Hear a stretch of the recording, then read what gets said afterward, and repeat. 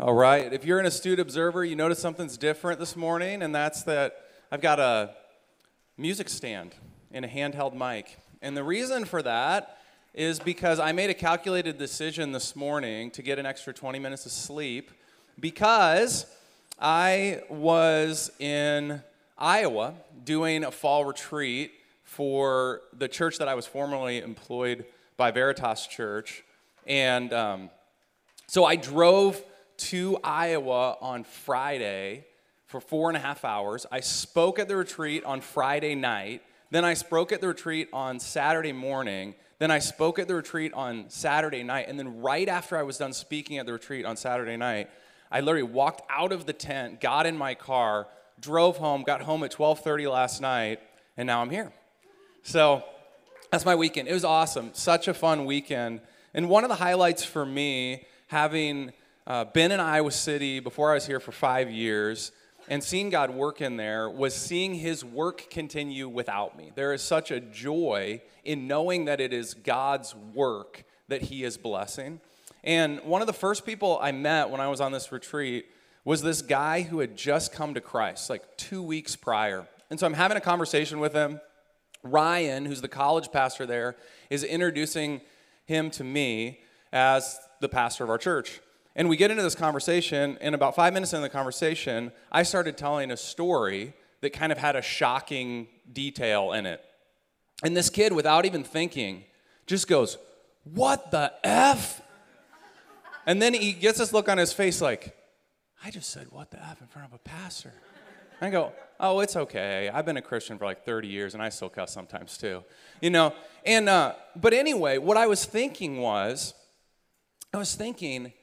this, in a sense, this conversation, this moment that I'm having, is the vision of our church.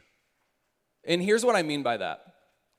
We want Salt City to be a messy place because we always want sinners here.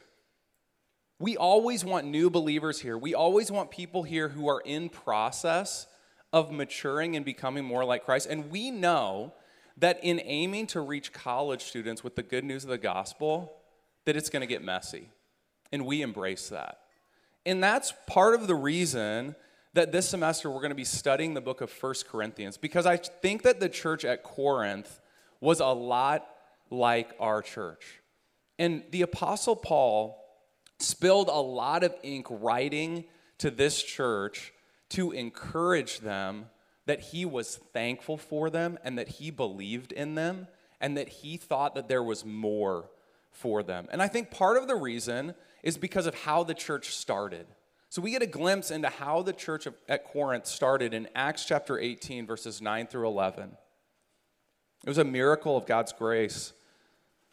Luke recounts what happened. And the Lord said to Paul one night in a vision, "Do not be afraid, but go on speaking and do not be silent, for I am with you, and no one will attack you to harm you.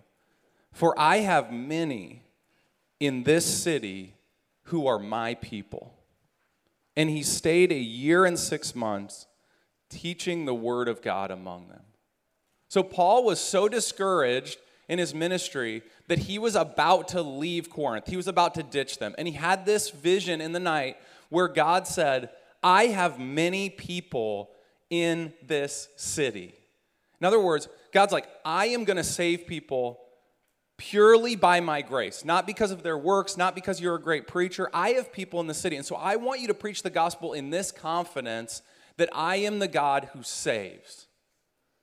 And Paul believed him, and he stayed in Corinth 1 year and 6 months, and he got to see the birth of this church. And so now we get the privilege of reading a letter that he wrote to them. And he's celebrating new life in their midst, miraculous conversions, but he's also recognizing there's some really messed up things in the church that need to be corrected. There's sexual immorality, there's greed, there's definitely immaturity, and there's definitely quarreling, bickering, and fighting. They're a close-knit family. They're really messed up. And what we're going to see in this passage as we look at the intro to 1 Corinthians is we're going to see that new life is a beautiful mess to be thankful for. How should we respond as Christians when we get around other Christians who are messy? We should be thankful for them. There's 3 reasons that this is true. The first one is that you, that is you Christian, you've been set apart. So let's look at 1 Corinthians chapter 1, starting with verses 1 through 3. It says, Paul, called by the will of God to be an apostle of Christ Jesus, and our brother Sosthenes, to the church of God that is in Corinth, to those sanctified in Christ Jesus, called to be saints together with those who in every place call upon the name of the Lord Jesus Christ, both their Lord and ours. Grace to you and peace from God our Father and the Lord Jesus Christ.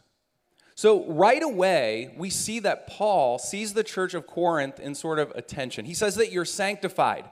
That means that you're set apart, that you're holy, that you're righteous, that you have been perfected in God's eyes for no other reason than by the blood and the righteousness of Jesus. So when God looks at you, Church of Corinth, I want you to remember this. He sees you as an absolute beauty. You can never be more righteous than you are right now, not because you have cleaned up your attitude and your life as a baby Christian, but because of what Jesus has done for you. So you are sanctified. Past tense, ED. Sanctified. It's finished. It's done, which means God has noble purposes for your life. So every time that he calls you out or seeks to convict you or asks you to change something in your life, that is in the context of him being your loving heavenly Father who wants what's best for you, not your judge who is being nitpicky with you. So that's the first thing. Paul sets it in context. He says, you have been sanctified. But then he puts that in tension with called to be saints. So you're sanctified, you're set apart, you're as righteous as you possibly could be, and yet you're called to something, which means you're not quite what you should be. God has something in store for your life beyond what you can see right now. He has a noble purpose for your life, and his noble purpose for your life is that you would be sanctified. In other words, that you would be progressively transformed to look like your Savior. That instead of anger and greed and sexual immorality coming out of your life, the fruit of the Spirit would come out of your life. Love and joy and peace and patience and kindness and goodness and gentleness and faithfulness and self-control. And that would be the knee-jerk reaction of your heart as you are transformed to be more and more like Jesus. And so Paul looks at this church and he says, you're in this tension. You've been set apart and you're not yet set apart in your behavior. And so here's my intention in writing you this letter. I want you to know that I'm for you. The purpose of this letter is to bring grace and peace to you.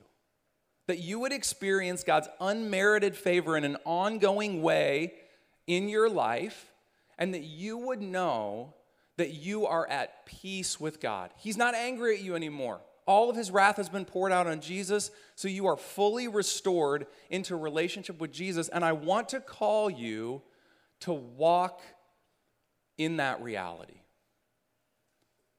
That's the way that Paul writes to and treats brand new unbelievers who say the F word in front of pastors. That's the way he looks at you in your immaturity.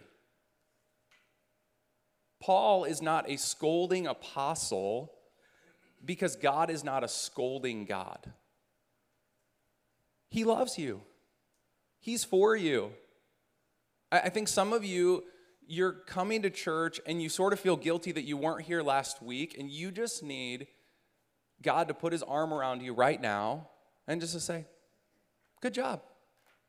I'm glad you're here. That's a step in the right direction. and to hear him cheering you on. Now, I think there's something that I see in myself in the Apostle Paul here, and that is that there's something really special about when you have been a church planter. You've gotten to see a church birthed, and you've gotten to see people come to Christ for the first time. So you remember when they were coming to your church as unbelievers, and you remember when they came to know Christ. And there's just a special affection that you have for them. And I thought of, it's kind of similar to seeing a child born. The first of my kids that I met was my daughter Aria, and I'll never forget that. I was standing in the room, so she's a twin, and she was the first one to come into this world.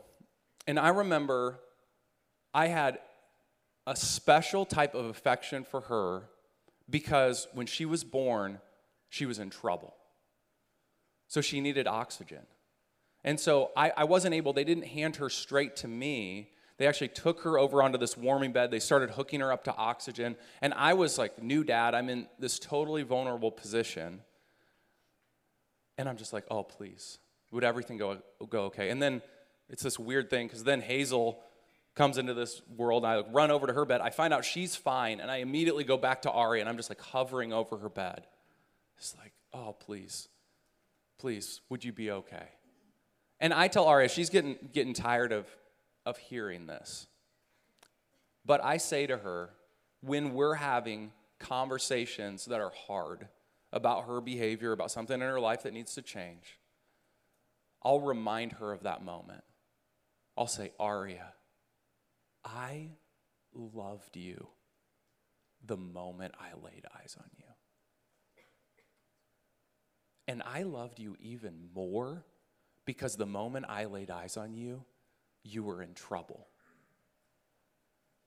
See, what was wrong with you drew my heart to you. It didn't push my heart away from you. And the Apostle Paul is reflecting the heart of God when he looks at this immature church, and he doesn't shame them, but he says, grace and peace to you. And we need that opener to this book. In a shame-filled, judgmental, yelling, angry culture, we need the sanity of the Apostle Paul in our lives. And we need to know that this place is set apart. This is not a place of shame. This is not a family where our vernacular is to make fun of each other, to put each other down, to hate on each other, to be self-righteous, to act like we have it all together. The vernacular of this family is grace. To understand that we are all in process of becoming more like Jesus. We are all part of the beauty of the kingdom of God, and we are all certainly part of the mess. So that's the first thing. You've been set apart. The second thing is you have been gifted. 1 Corinthians 1, 4 through 7, the first half of 7. I give thanks to my God always for you because of the grace of God that was given you in Christ Jesus. That in every way you were enriched in him in all speech and all knowledge, even as the testimony about Christ was confirmed among you, so that you are not lacking in any spiritual gifts. So here's what Paul's recognizing in this young church. He's recognizing that although they're immature, they're very gifted, which tells us something very important about God's grace and his economy. You do not have to wait to serve Jesus until you get your life cleaned up. When you get saved, God gives you spiritual gifts. I would simply define a spiritual gift as a supernatural ability to do something that you weren't able to do before you were a Christian. And so this is like the cherry on top of your salvation. And the reason that Paul says that he gifts people in his church, even young, immature believers, is he wants to confirm to you your salvation. So salvation can easily become this abstract thing to us, But when there's this supernatural change in our lives where we were bad at something and then we become good at something, we're like, I must have gotten saved. And so Paul is saying, I see that you're not just saved, there's also evidence that you're saved in your spiritual gifts. So some of you who used to be super judgmental are now merciful. Some of you who would have never gotten up to teach a small group Bible study are now getting up to teach a small group Bible study. Some of you who were never encouraging before are now encouraging to other people. And that is owing not to something that you did, but is owing to the goodness and the grace of God. This is hard for me to believe because I've only known my wife Melissa as a Christian, but it's fun to hear her talk about her life before Christ. She didn't grow up in a Christian home. She didn't have a Christian background. And so she describes what she was like before she was a Christian. And it's kind of alarming to me. I'm like, oh my goodness, you were a savage. But Melissa, my wife, if you ever met my wife Melissa, she would be characterized as merciful, a great listener, super sweet, super kind, super gentle. She's never going to say a word that is going to hurt anyone. She is very accommodating. Sometimes she would say almost to a fault. When she was in elementary school, she was a bully. And she'll describe this to me like one time she said that her and her friends all got the same pair of shoes, and there was another girl in the elementary school who went out and bought the same shoes so that she could fit into the group. And Melissa said she was kind of like, you're not in our group. So she rallied the rest of the girls to change shoes so that this girl was left all alone wearing those other shoes. Some of you are looking at me like, oh my goodness, what a horrible person. I know. But anyway, so she actually, after she came to Christ, she remembers like thinking, wait a second, I love people now. This is weird. Like, what happened to me? Like, I'm not just insecure and self-conscious and trying to get on top. Like, I actually care about the needs of other people and I want to serve them. How did that happen? And one of the evidences of her conversion and repentance is she spent some time writing letters to people that she had bullied throughout her life. Just, I am so sorry. I'm a Christian now. And that's who I was before Christ. This is who I hope to be in the future. And I hope this could be some encouragement to you.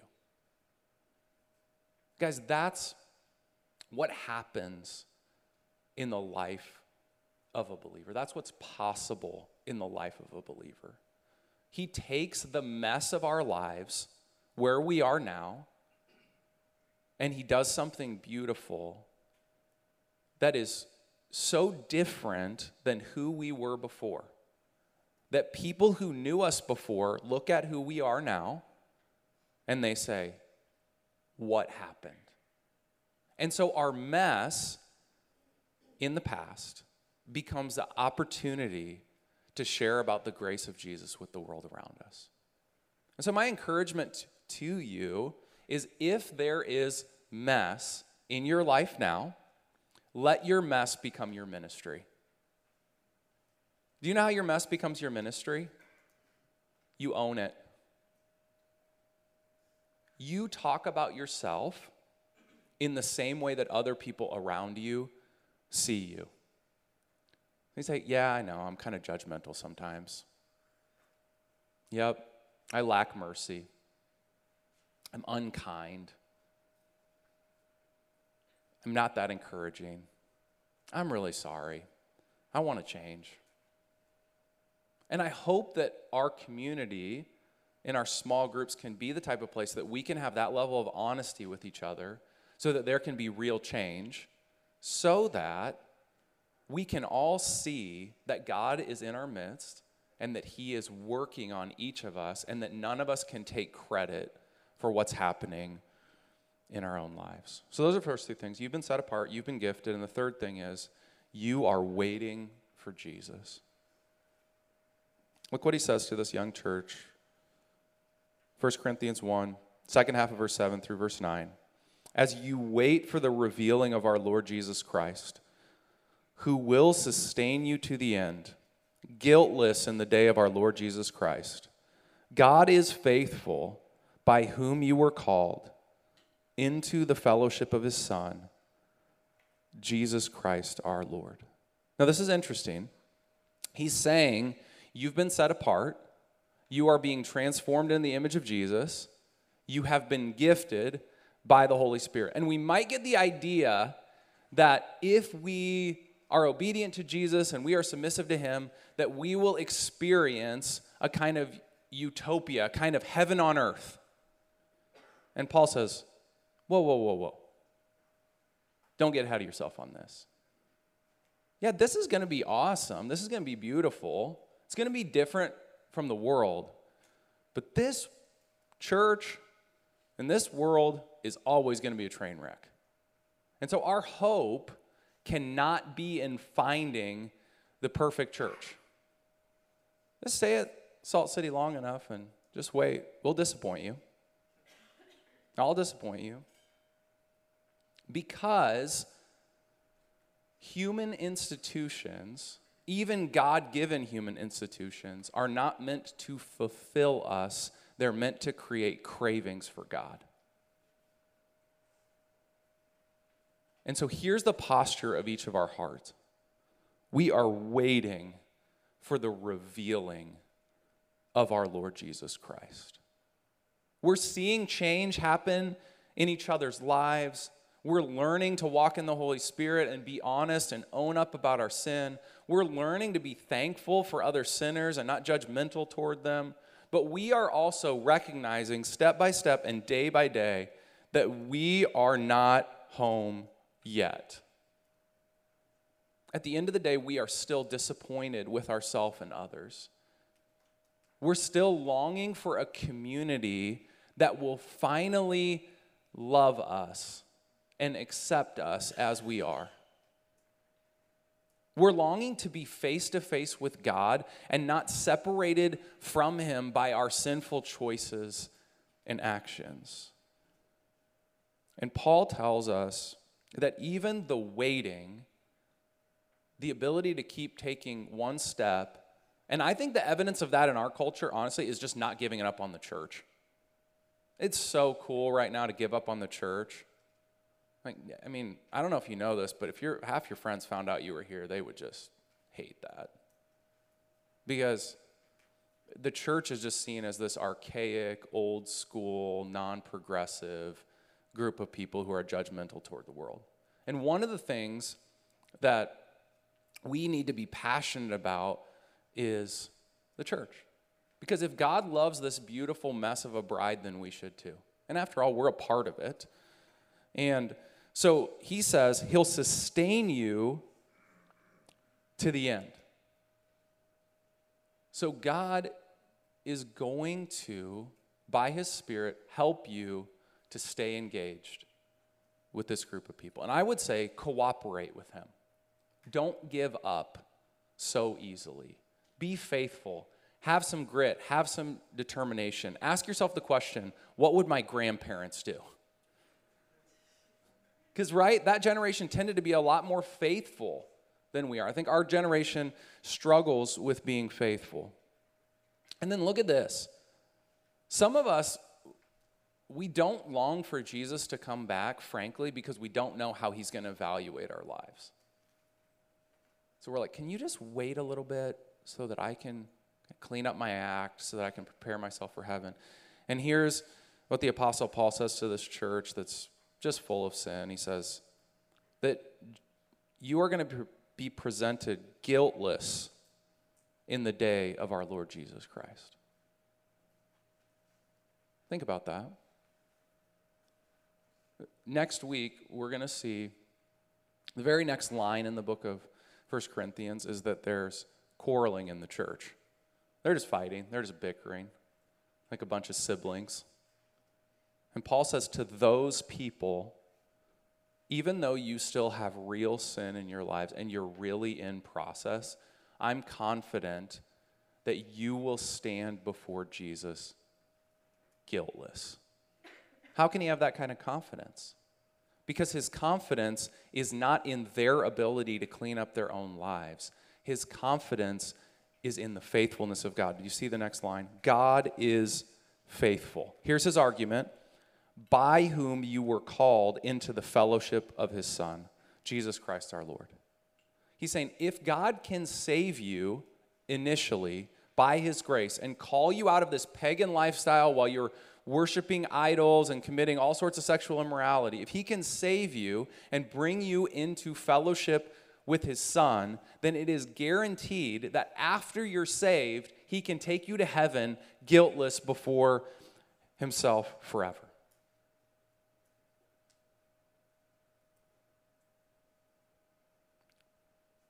Do you guys know what the word revealing means here? That's kind of an interesting way of saying it, isn't it?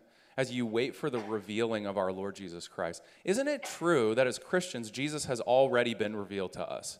Like, we know about his grace, we know about his cross, we know about his resurrection. But I think this is what Paul's saying. You haven't seen anything yet. The way that Paul describes it himself is, now we see in a mirror dimly, but then we'll see face to face. Like, even your best experience of the grace of Jesus is just a dim reflection of what you'll see there. And I think that our experience of meeting Jesus is going to be similar to the experience of the prodigal son. We're going to be totally surprised. Let me just read part of that story from Luke 15, verses 19 through 23. It'll be familiar to a lot of us, but you'll catch on even if it's not familiar to you. It says, I am no longer worthy to be called your son. Make me like one of your hired servants. So you remember, this wayward son has run away from home. He's spent all of his dad's money. He's lived in immorality. He's done all sorts of crazy things.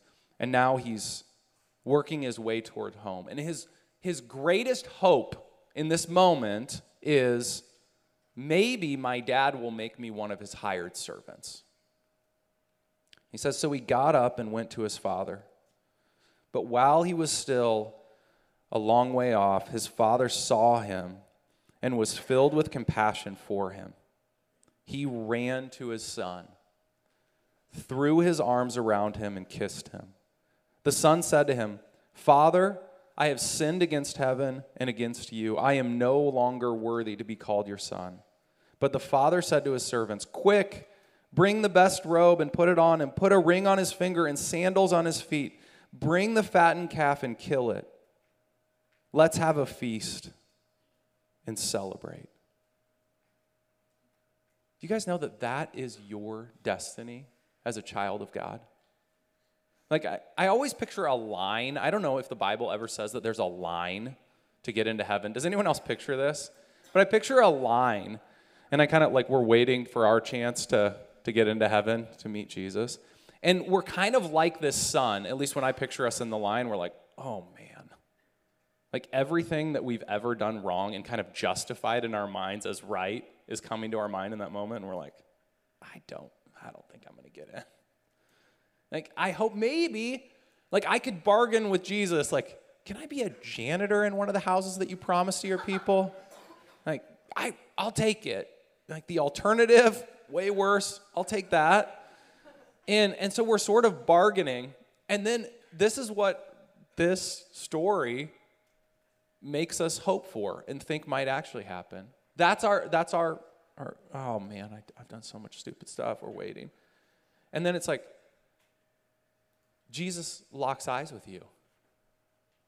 And he's like, Drew, hey, welcome home.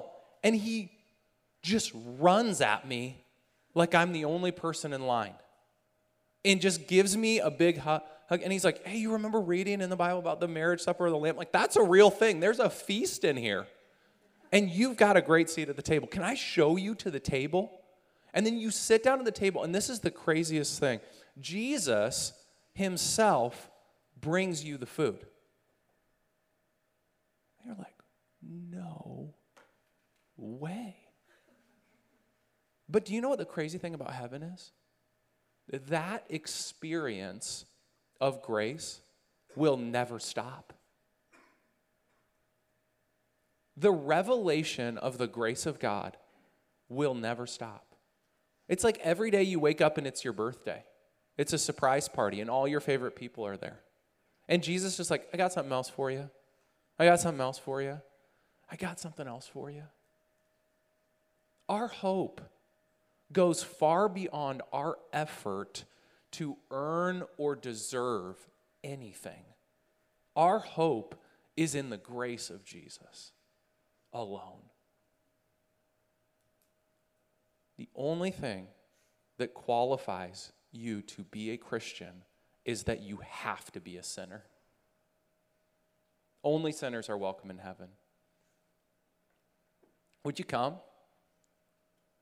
It's like the greatest privilege of my life to invite other fellow sinners to experience the grace that I've received. And for those of you who have already come, will you join me in continually trying to renew your heart posture and just shake the dust off your heart a little bit and remember that you too have been saved by grace so that you can extend that grace to other people in this room. Let's pray.